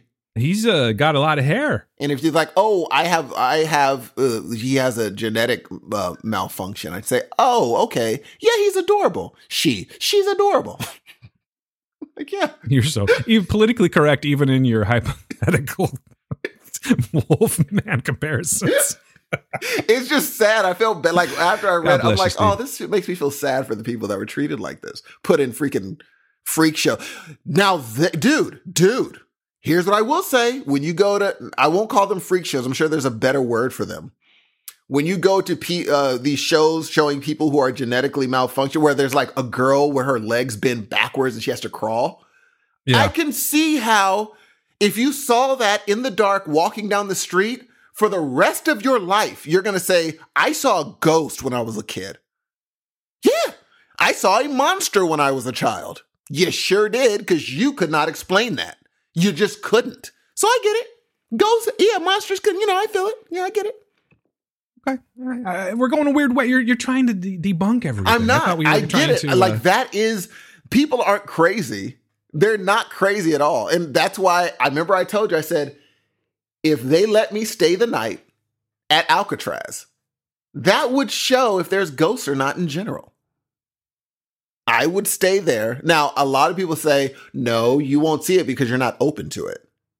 I'm like, well, then that means they don't exist. See, now we have to meet a ghost. I have to see you scared. I have to have you believing, because geek out freakouts won't be the same if you're getting all logical. You've seen me freaked out. It doesn't matter if I believe in ghosts or not. Yeah, at Universal Studios. That's different. No, because it doesn't You're matter. You're running from some kid named Mike in a mask. I still the thing is, my brain turns off its logic center out of fear. Sheer, unadulterated fear, knowing that person is not a wolf. If it comes barreling out and it looks like a wolf, my brain recesses to its very base evolutionary thing and says, that's a wolf, man. We need to go for a split second. Then we're like, oh, that's right. We're safe. But I do want to run immediately. Even though I know it's not a real werewolf, I want to leave immediately. Fair enough, Steve. Okay. What do you say we do one more story? We have one more. Oh boy. Who is it from? We were at one part of the world. Okay, we've been to Tennessee. Then we went to Kent, United Kingdom. Now we're going up to the Great White North, Steve. We have a story from Adam. Oh, come on. What are you talking about? Adam Templeman is here to scare the hell out of us. Are you ready? All right, here we go. Damn, it's crazy. It's approaching dusk in the charming seaside town of Victoria, British Columbia, and I'm out on a run. My path takes me along the waterfront, along some rather rickety bridges and less than stable paths, but I felt pretty comfortable wearing good running shoes. I had a headlamp in case it got too dark, so I felt relatively safe. As I'm coming up to one of the corners, I see a patch of black ice. Black ice is essentially the ice you can't see. But I managed to catch an edge of it, so I hopped off to the side, and in doing so, caught an unstable edge. The ground beneath me collapsed. And I fell for, not sure how far, but far enough that when I struck the rocky floor at the bottom, I was knocked unconscious. Oh, Jesus. I came to, a little while later, to 3 hikers that had come upon my unconscious form down below, right near the waterline, and had come down to help me. But for all the relief in their eyes, they also seemed extremely confused. As they struggled to bring me back into conscious reality, they told me that the only reason they'd been alerted to my presence is they had heard what sounded like the frantic barking of a dog. But as they came upon me, there was no dog in sight. Where I was on the trail, fairly far away from civilization. Wasn't really a whole lot of dogs out there. But for some reason, the barking had led them to me. To this day, I'm still not entirely sure what led these people to me, but hey, gotta love dogs. Perhaps it was a werewolf. Maybe that's Gee, what it was. that's Steve. a crazy story, G. And doesn't Adam have a great voice for telling that? There's a certain, like, I want him to do a no sleep. Oh, for sure. Here's the funny part. I knew he was a storyteller when he said, when they came across my unconscious, not body, form, G. I said, oh, look at this writer. What are you? Down by the water line. I love it. But, dude, that's a crazy story. Like, those are the type of stories that, like, make me like, whoa. Because it's not so off the grid that you're like, well, you know, whatever. It's like, oh, no, that's crazy. The fact that he woke up and they're just like, where's the freaking, there's no dog here? That's crazy, right? That might have been a ghost dog. I'm thinking that Forrest Whitaker saved him. Wow, you went deep. I don't know if y'all know what I'm talking about. That's grown folks movie. That's from the Blockbuster video days. It was. I remember watching that shit. You couldn't help but you look at it all the time. You're like, fine, I'll rent this. You get 2 rentals. You get a third one free. Yes. I'm going with Ghost Dog. Thank you much. Wasn't bad. No, not a bad movie at all. Now, I will. Not as good as the story, though. Adam, thank you very much. Dude, what a good. Dude, here's my thing. I'm wondering, like, could it have been a wolf that was. What if the wolf was about to attack Adam and the guys came down, or the women, however he said hikers. There you go with your PC again. Yeah, they came down and saw him and scared off whatever wolf was about to get sustenance off of his muscular structure. Exactly. What if the wolf was frightened by the sounds of their footsteps? Adam, you shouldn't even be alive right now, dude. Adam. Or maybe the wolf got scared off because, his muscular form laying on that ice. He got closer. He's like, oh, he's buff. He's a rocked out runner.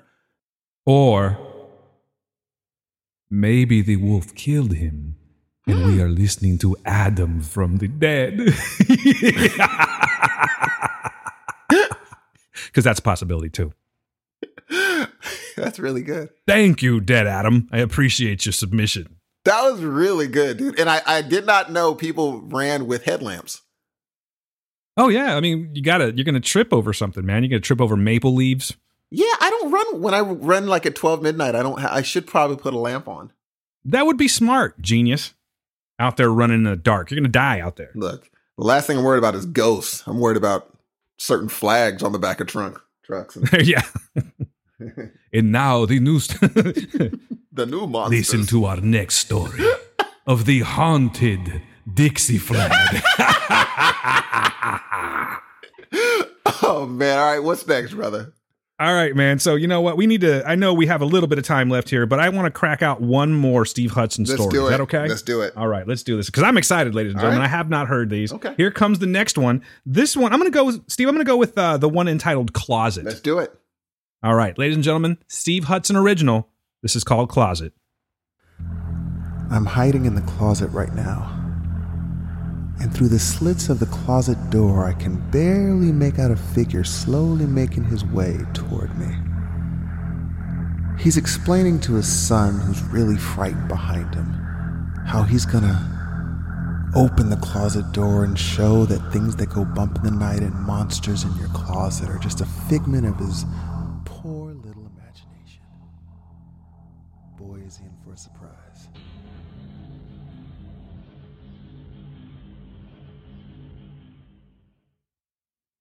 Steve, you are ghoulishly charming. I appreciate that.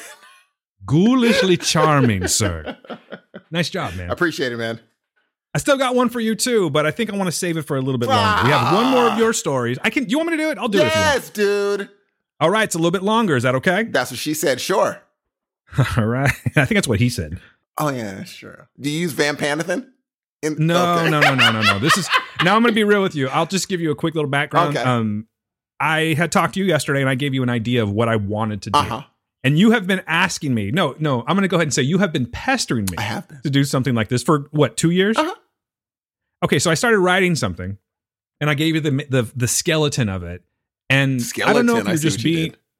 I didn't even. You know what? Yay me! I didn't even mean to do that. Now I don't know if you're just being super encouraging or not, but from what I heard, you kind of told me that this seems like it could be something bigger. Way bigger. Yes. So I decided to go ahead and just put this off to the side, and I'm going to work on it. I don't know if I'm going to ever finish it, but I agree with you. I think it's something that should be a longer story, maybe like in the form of like a no sleep podcast type of a story, 45 minute, yes. or like a short written story. Yes. So I'm still working on it.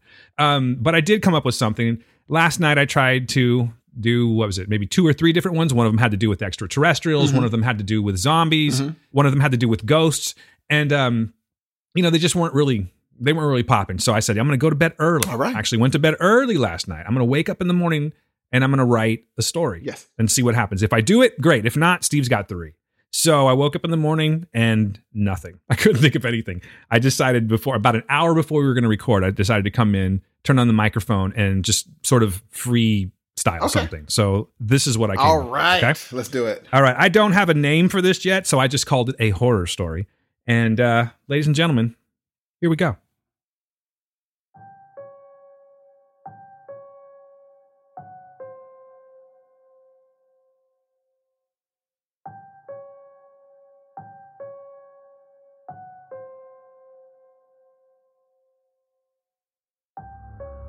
It's been almost 2 years since they've been gone.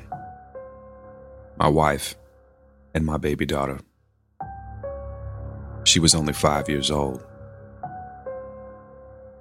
Her mother and I were on the verge of separating. It was sure to be a full-blown divorce.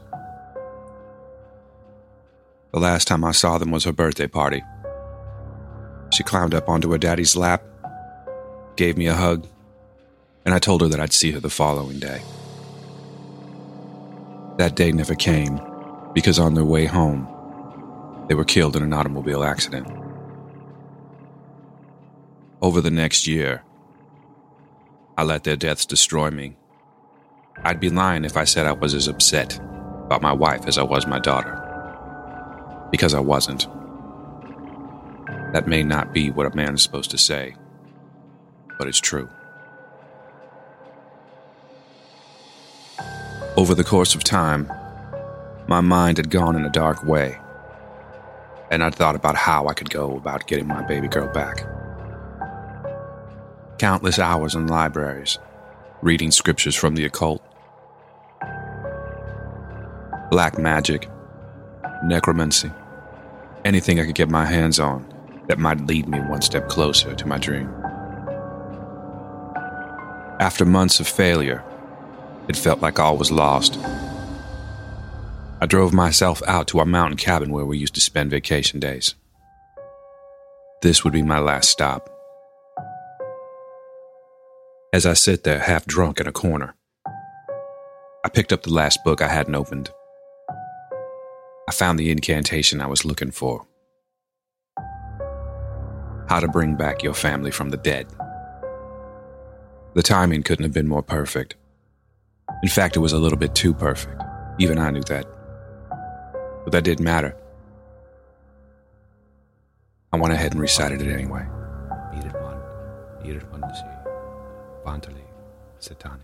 After hours of repeating myself over and over again, I determined this to be a fruitless venture, and I closed the book.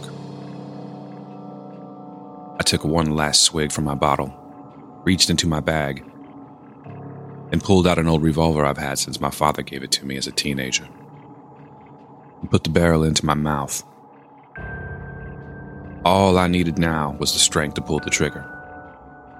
Just as I was about to do so, I heard a rustling outside. Now, there's animals out here, but this didn't sound like no animal. The rustling became closer, and I heard footsteps in the snow. You can hear anything out there this time of night. The night is like death. Pitch black and quiet. As the noise continued, I found myself unable to concentrate on my task at hand. Now, it's true I could have pulled the trigger, but this was my last night on Earth, so I figured it wouldn't do me too bad to go and investigate.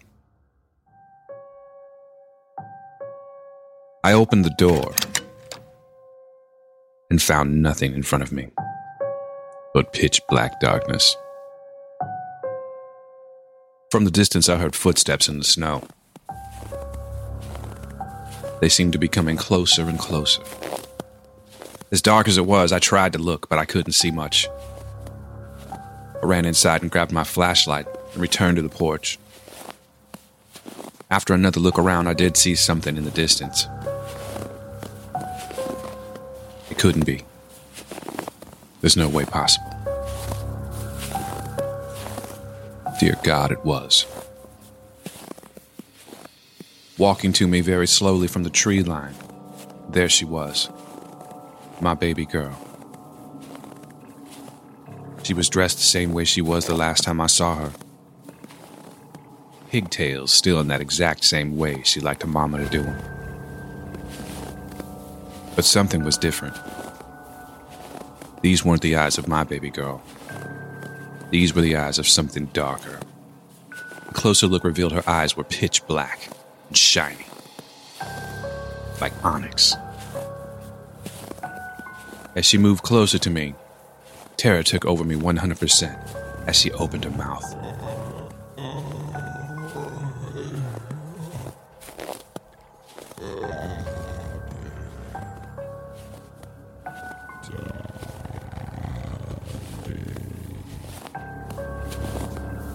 Knowing that what I've done was completely wrong and against the law of God, I closed the door as quickly as I could, doused all the lights, and hid in my room. I could hear her footsteps walking around the cabin and her calls to me. It's been going on now for the last 6 hours. It'll be dawn soon. I know now I shouldn't have done this. I've made a grave mistake. I only hope that she finds her peace. Because it's time to find mine. Goodbye, honey. Daddy loves you.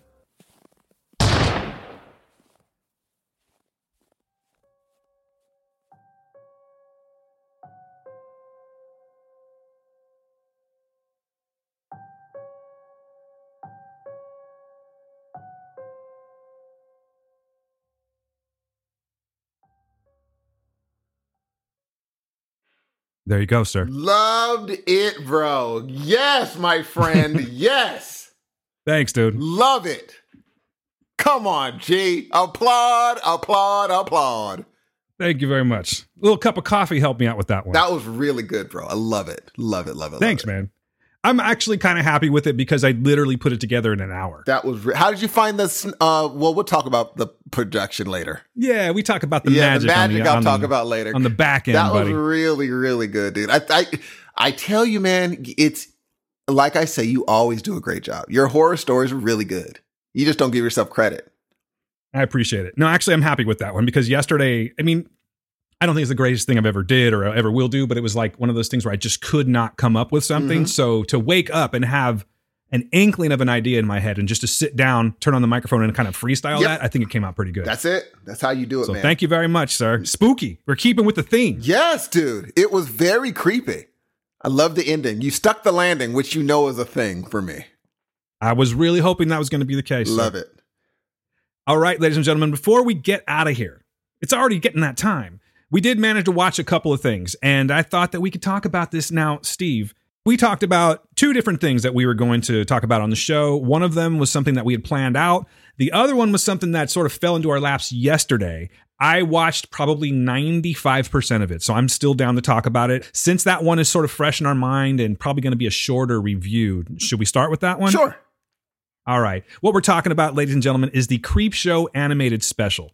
A Creepshow animated special features two stories directed by Creepshow showrunner Greg Nicotero with animation by Octopi Animation Studio. Survivor Type, based on the short story by Stephen King and adapted by Nicotero, stars Kiefer Sutherland from 24, a designated survivor, Lost Boys. Maybe you remember that. As a man determined to stay alive alone on a deserted island, no matter what the cost. And then there's Twittering from the Circus of the Dead, based on the short story by Joe Hill and adapted by Melanie Dale. Stars Joey King from The Kissing Booth and The Act as a teen whose family's road trip includes a visit to the gravest show on Earth. This actually came out on October 28th, so that's just a couple nights ago. And I got to tell you, it's definitely in the family of the Creepshow. Like what they're doing from last season, I think they do very well here. Yes. And if I can say so, Steve, I think they might actually do it a little better this time around. I don't know about you. I'm curious to see what you think about it. What are your thoughts on Creepshow, an animated special? I thought it was really good. I think that I'm a sucker for Creepshow. I think that there's something that creeps me out about practical effects, and so the creeper, how he kind of lumbers his way into the chair. I'm like, that is scary to me. Even though it looks ridiculous, it's still a creepy visual. I'm like, that is a creepy looking thing. And how it kind of goes into, let's go, instead of talking. Because if anyone has ever watched Creepshow, the Creepshow is that creeper is very talkative. This one, he doesn't do that. You have to read it. And it's pretty cool to do that. It's a subtle way of making you sit down and watch it. You know what I'm saying? And so I was doing something else. And when I heard nothing happening, I'm like, what the heck is up with this show? And I look, I'm like, oh crap, there's stuff happening. And so I actually have to sit down and focus. And here's what I will tell people. It takes about 2 minutes to get used to the animation. You got to get used to it.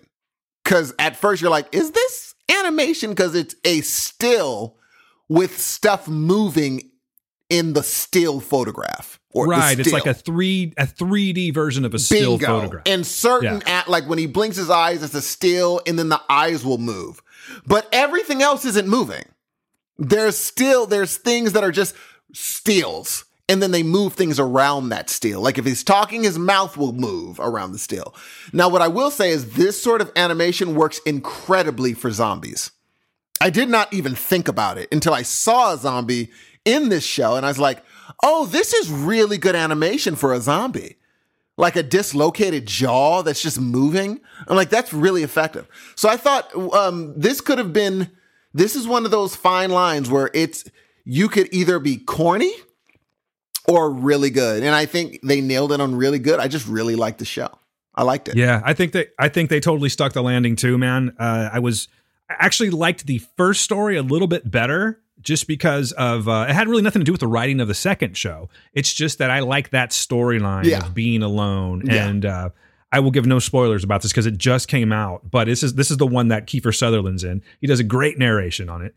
And what happens to him, the process of what happens to his character in this over the course of time is in one way or another like a haunting nightmare to me. Yeah. Like I've dreamt about stuff like this before. And there are certain points towards the end where the mind is completely gone and the I guess just the primitive actions are taking over, you know what I mean? Yeah. And things that are happening in this. And it's just, even though it was animation, I was fully into it. I was somewhat grossed out by it because it is quite graphic for being just an animated. Even with this particular type of animation that we're talking about, where it's a bunch of stills, still stuck the landing very well. But Kiefer Sutherland's great in this, and he is the perfect person to narrate something like this. He's just got that gravelly voice, and it works really well. As far as the circus, Twittering from the Circus of the Dead goes, I thought that was equally a good story. I just enjoyed the graphicness of the first one a little bit more, but this one is still graphic. It's equally graphic, if not maybe even a little bit more. Like Steve's talking about, there are some shots that have to do with zombies or the dead, and like he's saying, flying body parts and such. And there's this one part that involves a cannon and a zombie, and the way that they do that and they sort of explain what happens after the cannon is fired was pretty awesome. They gave a lot of love to Nicotero in this one, particularly the second episode, because they have someone in there that actually looks like him. Did you catch that? Yeah, him and Stephen King. Yeah, that's true. And Stephen King, you're right. And then there is one part where it actually says it's like a piece of paper with several names on it, and right in the middle it says Nicotero. So they were giving him some love. But if you enjoy Creepshow, if you enjoy the last season on Shudder, I think you're very much going to enjoy this. This is a perfect drop for Halloween. It's got that spooky feeling that you need. You know what I mean? So check it out. I highly recommend it. Steve, do you want to rate this one? I will give it 3 out of 5 severed feet. Fair enough. I'm going to go ahead and give it 3 out of 5 missing noses. Love it. All right. That's it on that one. Nice and short and sweet. But we did talk about one. And if I may, ladies and gentlemen, back in the 80s, this character came out. Maybe you heard of him. His name's Freddy Krueger. There's a movie called Nightmare on Elm Street. A little bit later, maybe a year or so later, Nightmare on Elm Street 2 came out. But then, ladies and gentlemen, they got some money. And the next one was Nightmare on Elm Street Dream Warriors, complete with the best soundtrack that a movie could ever have when it comes to like a movie like this anyway. It's Dokken. You ever rocked with Dokken? I like rocking with Dokken, and they're the ones that do this song. Dream Warriors, the title track. Listen to Don Dokken and his vocal stylings. Wow.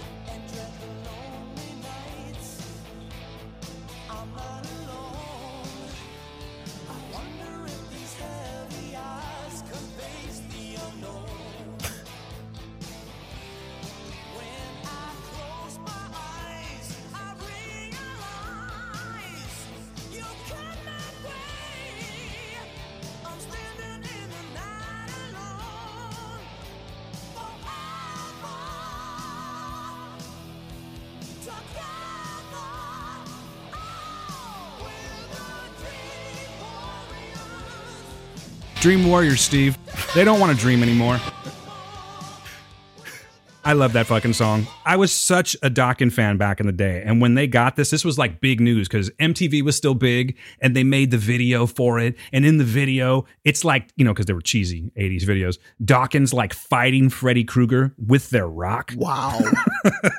The power of rock and roll can destroy a lot of evil. Absolutely. And in this case, Freddy was no different. They kicked his ass in that video. But enough with the video. Enough with Dokken. Let's get back to the movie.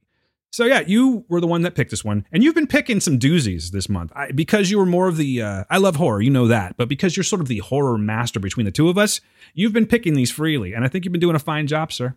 I appreciate that. Like this was kind of a cheat because this is a kind of a universal. Yeah, it's like if someone's like, "I love Dream Warriors," I'm like, "Okay, yeah." You know what I'm saying? Of course you do, because it's a good, yeah. But I was like, I would rather do a surefire than risk let's see how good this horror movie is, and it turns out being sucky, and we have to talk about a sorry horror movie on the Geek Out Freak Out. No, can't happen. Yeah, this one's road tested. Yes, it's road. I mean, how many years ago has it been now? Lord have mercy, dude. So, I believe it came out in 1980. I'll tell you right now, actually. I should have had that pulled up. I'm going 88. 87, actually. No, wow. 87 was the year. So it's like 32, 33 years old, man. And I remember this movie fondly because it was one of the movies that, like, my dad took us to movies, the whole family, but there was only a few that he took me to. Yeah. One of them was Young Frankenstein. Mm-hmm. Another was The Empire Strikes Back. There was definitely a couple of Rocky movies in there, but this one was one of those. We saw those. I'm going to get local on you. UA8 in Clovis. Wow. I remember this day It was a good day. I remember going there. I was excited because we were going to see a horror movie. Pops bought me my own large popcorn, Beautiful. some Milk Duds, Beautiful. a nice large soda, and we sat there. We enjoyed this fantastic movie. And that's not to say that 30-something years later, it doesn't show signs of stress. Yes. You know what I mean? It doesn't show some signs of aging. But I think for its time, you know, particularly that whole era of like slasher movies, you know, you had your Jason and you had your Jason, your Michael Myers, Steve. You got your Freddy Kruegers. I think it was a great submission. And I personally liked it better than the first two. I know the first one was, you know, our introduction. Of course. And, you know, you got to get your introduction to Freddy. But this was the one where he just started to drift off into like the puns, Yes. and things like that. Yeah. You know, he got a little more like his character became bigger, and I think that had absolutely everything to do with the budget on this one. Which you look at it now and you're like, oh, that was a big budget, you know, because things have changed so much. Yeah. But it was in fact a bigger budget movie, and it's quite enjoyable. It also has I believe it was the introduction to Patricia Arquette as well. Oh, wow. She looks fantastic still today. She looks amazing today. I loved her, man. I had a big old crush on her in that movie, and then I kind of forgot about her for a long time until she came back as Alabama Worley in True Romance. Mm-hmm. Another great movie, but that's a whole other movie. We'll talk about this one. So, okay, what's going on with this movie? So it's several years later now. I believe it's actually 2 or 3 years later since the initial Elm Street murders. And what's going on with this one is Kristen is this young girl who has the ability to not only be like totally cognizant in her lucid dreams, but she's able to now pull people into her dreams. Okay. So during one of the dreams that she's having, this is right at the beginning of the movie, she comes face to face with Freddy, who gives her a couple of slashes on the wrist, and this puts her into the mental institution. Her mom thinks she's suicidal, puts her into the mental institution. I think her mom had a different agenda, though, because she was bringing home all these guys with the booze. They like the bourbon and stuff like that. I think she wanted some free time. So she found it a good time to go ahead and just send her off to the mental institution. Now, this is the best part about it, Steve. Turns out, just by chance, she picked the right mental institution, Steve, because there's like 4 or 5 other people there that have all been having the same problem she has. Isn't that a great coincidence? Wonderful coincidence. That's not the only coincidence, though, Steve, because it just so happens that in group therapy, she ends up meeting her new counselor. And guess who that counselor is, Steve? I give up. Who? It's Nancy from the original one. Come on. How is that for a coincidence? Come on. Right? So, like I said, Kristen is able to pull people into her dreams. One night she's having a bad one. She's really on a sick one, man. And she pulls Nancy into the dream. And they're like, oh, snap. We figured out how to do this. So what this movie equates to is, being that Nancy is a counselor, she has rounded up all these other kids that are troubled teens that have been having these same issues. And do I say why they've had these same issues, Steve? I mean, this is a 30-year-old movie. It's a 30-year-old. Well, you could do that, dude. 30-something-year-old movie. Well, it turns out, ladies and gentlemen, that all of these children that are they're children. I mean, they're all kids until they're 18, right? These kids are all in the mental institution because they've all been having the same type of a situation. And they've all been seeing Freddy in their dreams, and they've all been sent there for this. Well, it turns out she's able to get them all together. And in their dreams, they're able to exercise these dream powers that they have. One of them has super strength. This guy named, I forget, Kincaid, I believe his name was. Hey, and he's Cat, like, come on, you hey, giant. Jim. I was going to ask you about him, man. What are your thoughts on Kincaid? I just don't think, they didn't know how to write black folks yet. They just didn't, and unfortunately, I think Monster Project probably used you'll be like, oh, that's how you do it. So, that's unfortunate. We need a solid black character. Hey, Jack, come on. Look no further than Dream Warriors. Say, Jim. Yeah, they do pretty much do that job to Kincaid. Yeah. And it's a bit rough to watch. But still, Kincaid, and go figure, he's a violent person. Yeah, imagine that. Steve. You know what I mean? He's the one black kid and out of the whole group prone to violence. But anyway, no spoiler, but they don't do what a lot of horror movies since then did. This is true. I love this. That. This is true. Yeah, he's able to see the light of day. Yes.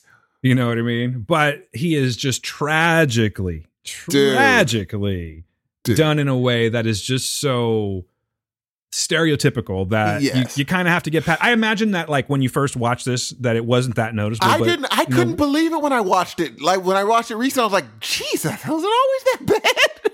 Yeah, I mean, they put him in the cheap muscle shirts. Gee, the whole movie. The whole bit, he was playing that character. He didn't care about anybody. Hey, such and such is dying. Well, I don't care, Jack. That fool must be weak sauce. I'm like, gee, what are we doing today? What you trying to do to me, you jive-ass turkey? What's up, Freddy? Come get me with your weak claws, jive turkey, Freddy. I'm like, man, what are we doing? What are we doing? Kincaid moonwalks away from Freddy. It was, but here's what and also someone dies. I did not remember that person dying. At the end, I was like, oh, really? Huh.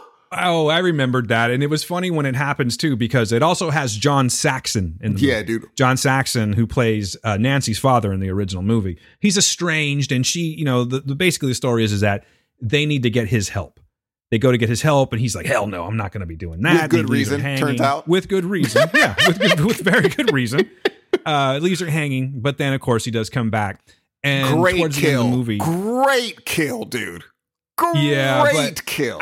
I'd kind of forgotten about it. I remembered the moment it happened, but when he appears to her, I'm like, man. oh my God, are they really doing this right now? This is how they're going to do it. And they were like, nope. But then again, they're like, got you, Dan. I said, all right, touche. And I'm sure a lot of people in the theater, since they did that sort of thing in movies so often, they're like, oh.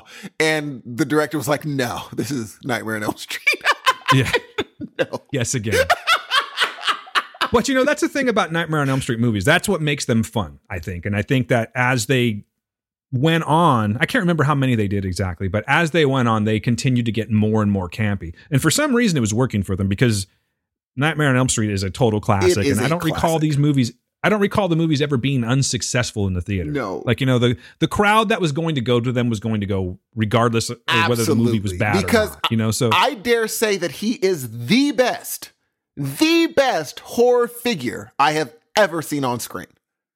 Only because you see imagine you're at Comic-Con and they're like, we're bringing back a horror figure. Lights go out and you just see his silhouette with his claw out. Everyone in the place will know who that is without any more conversation. No, yeah, you don't need anything but that silhouette. Nothing else. If he has his hands out next to his shoulder, people are gonna lose their mind. Now, if you see Jason from Michael Myers? Yeah, Michael Myers, you'll be like, that's either Jason or Michael Myers. That's one of those people in that silhouette. There's no question with Freddy. The fedora, everything, and it just when you see him in a dream and you see him against the light with his claws out, it is a striking figure, dude. He is just a scary figure. It's freaking scary. I think that they were onto something when they redid Freddy Krueger.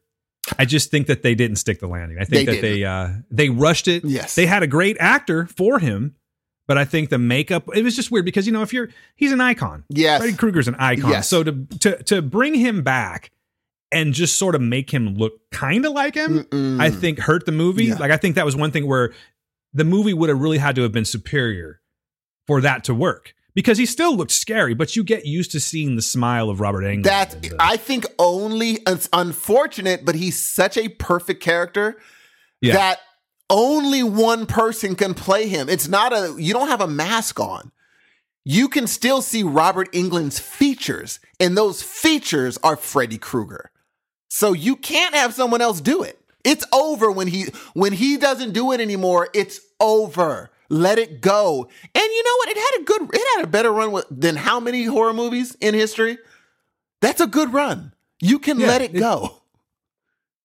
It's okay. I still think that they could bring it back, though. I think that if they're going to reboot a movie, and let me just say right now, I'm against rebooting movies, but Hollywood isn't, right? So it very well may happen again at some point. Mm-hmm. I think they got close. It just didn't. What it was the script. I think I could have gotten past his appearance if they made him, twice as scary as he should have been. And bigger. Yeah, and bigger. That's the thing. Jackie Earle Haley is not a big guy. So you're getting chased by this little short guy with a claw. Still scary, but they just put so much. I think it was just a movie of its time, too, because they put so much emphasis in the sexy characters and you know what I mean? That real cheap kind of horror movie where everything that's going to happen is very predictable. The storyline, they changed a storyline that really shouldn't need to be changed. I mean, if anything, Dream Warriors really captures what that was about because it's described. Matter of fact, it features Freddy's mother in it. I don't know if should I say that? Is that a spoiler? It is such a smart. It's like clever because they don't tip their hand. They just don't until the end. You're like, oh yeah, that would have made total sense. And they never tip the hat to that. And I was like, normally movies would make that the whole thing. They'd make such a big deal about that. They just don't. You see her like 3 times. And then later on, you retroactively like, oh my God, she was saying, I need you to kill my son. You need to kill him. You need to put his bones to rest. Dude. And I was like, wow, that gives it such a dark. And the kills, the welcome to prime time. Of course, that's a classic kill. Not fair. But when you see her hanging out of the screen, that's a striking thing. It's like, that was pretty graphic. I'm glad you brought that up because I remember looking at it and going, that does not look bad at all. That looks really good. And I love the not with the doll. And then he grows at the foot of your bed. Imagine a monster, because everyone freaks out at a monster at the foot of your bed. But him growing to full size at the foot of his bed and then leading him around by his nerves. Jesus, dude. Yeah, like a puppet, you know. Dude, also, my God. Even as crazy as it was, I thought that they did a good job with the like extended neck, giant head version of Freddy. Yes. That was eating them, kind of like a snake, I guess you could say. But how it just fell good, down, particularly for its time. Yes. And then how he looked at her and said, you. I said, this is you can't say you're not in. At that point, you're like, oh, this is going to be fun. And then when he with the nerve thing where you see his big silhouette with the night sky behind him, I was like, this is so clever. Just making him bigger than life in his dreams. Like, I am the king of this place. This is my zone. And I just thought it was so cool. But then I thought it was interesting that, they let him live in reality a little bit, where he senses something is happening with his bones. And that little cool, very, very Army of Darkness. That's a good point. Very Army of Darkness. And I'm like, oh, now, mind you, when I say that, if you haven't seen Nightmare on Elm Street, there's nothing in here where its practical effects are as good as anything in the Evil Dead 2. Nothing. Is gonna, matter of fact, I mean, that's a legendary. And I imagine the further out you see this movie, the cheaper it's going to look. Absolutely. That's the one thing I will say. Watching Evil Dead recently, it doesn't look cheap. Still, I don't know how they did it. I really don't understand it. But I mean, obviously, it was there are certain things that are like lightning in a bottle. And I think creating Freddy Krueger, especially the story behind how he created him, the inspiration, I'm like, oh, it was lightning in a bottle, Freddy Krueger. You don't come up with people like that. It just definitely happens. And Freddy, in my opinion, is the king of these figures of horror. He's the king. There's going to be people, there's people before him. Now, mind you, I'm not saying that he's the legend as in like Wolfman, Frankenstein. No, I'm saying, those are like statues. Those are people around Olympus. You know what I'm saying? Slasher icons. Those are the iconic Dracula, the Wolfman, and Frankenstein are the Olympus gods of horror. You may think they're the slasher icons. Yes, right? I'm talking about the slasher icons that, after them. There's no one that is going to be Freddy Krueger. He is just, he comes in your dreams. Dude. He's in your dreams with you where you feel the safest. He invades it and he makes it poisonous. And it's just, and you don't even have to fall asleep crazy. There's times where a person like puts their head down for a quick second and he's there. Let's rock and roll. Fantastic movie, dude. You already know my rating, 5 out of 5. It's a legendary movie. Freddy is a legendary person. So, if you guys haven't watched this movie, even with the spoilers, I promise you with some popcorn and your kid, maybe 10, 11, they're going to have now I would even say they might not want to go to bed. They might be like, I've never seen anything like this. So maybe I'd push it to 13, 14. 13, 14, you'd have a good time with your child watching this movie. But if they're not used to horror movies, this is a huge jump in because Freddy is no joke.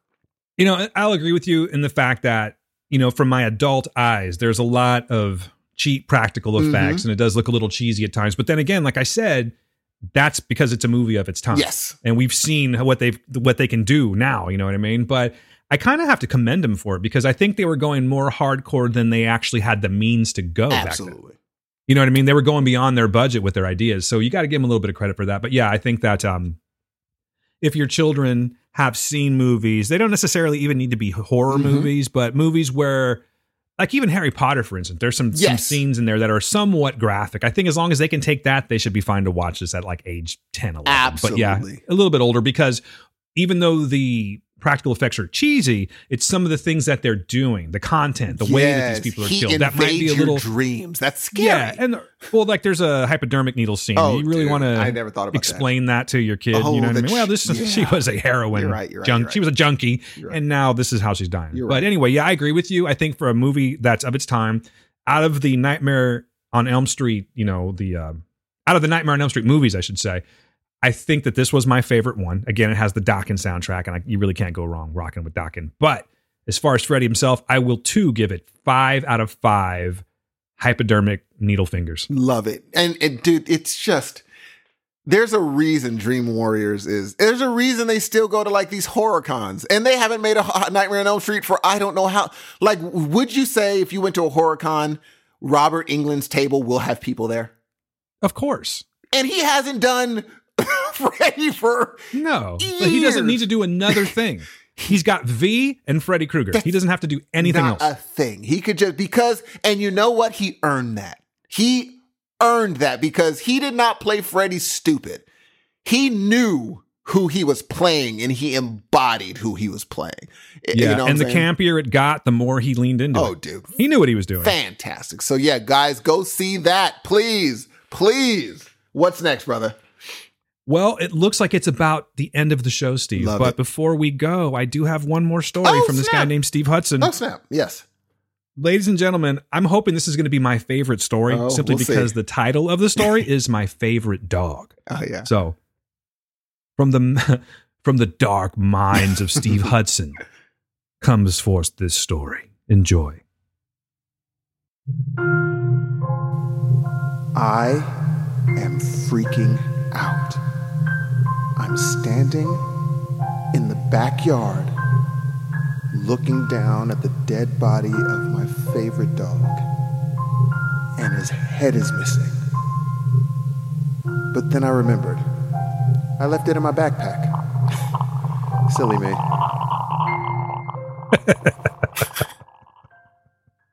You sick bastard, Steve. You killed your dog. I like it, man. I like that there are these little bite-sized grabs that you can get. I think you're onto something here, man. You know what? Maybe like a podcast storybook. Oh, you know what? Here's what I would say. I think hopefully for next time around, dude, we could like have a long form story, but we'd have to start working on it in like August. Well, I have an idea that I kind of already gave you. That's Let's really just say good one story. of our ideas doesn't work out that we can't talk about. That could always go that direction. Oh, dude, that's good. No, it will work out. You do. People, the idea he had is so. Wait, what are we talking about? You're talking about my idea? Yes, this wasn't my idea. Your idea. It's Which one so was that? Gory. What are you talking about? The missing limbs. Oh, no. I'm talking about another story. Oh, okay. Huh. I wanted that. I think that one is a really, like, the idea, especially since you got the sound effect. Hearing what you just did, I think you could like really make that if you just start working like in January, you would be like, oh, it's done and polished and perfect. It's perfect. I'll be real with you in the fact that because I busted that out in an hour, I am now kind of like encouraged to do something like that. Dude, so we'll see what happens. I'm not like trying to blow myself. I'm just saying it came out better than I thought it would. But now you see how the things that we used to say, how do they do this? Now you're like, oh, this is how they do this. Yeah, you can just put a bunch of these stories and it's not as crazy as you probably thought before. You're like, okay, once you get into you get a template going, you got it. But man, your sound effects were incredible, bro. And thanks, I felt her walking around the cabin. I'm just like, Holy cow, dude. That's a really good story.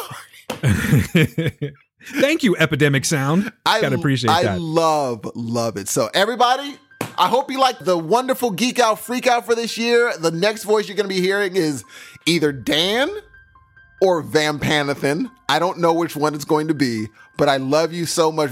Next time we're going to be able to talk about Halloween Horror Nights, hopefully, if Dan and I both feel comfortable enough in the apocalypse to go into a crowd full of people. Peace.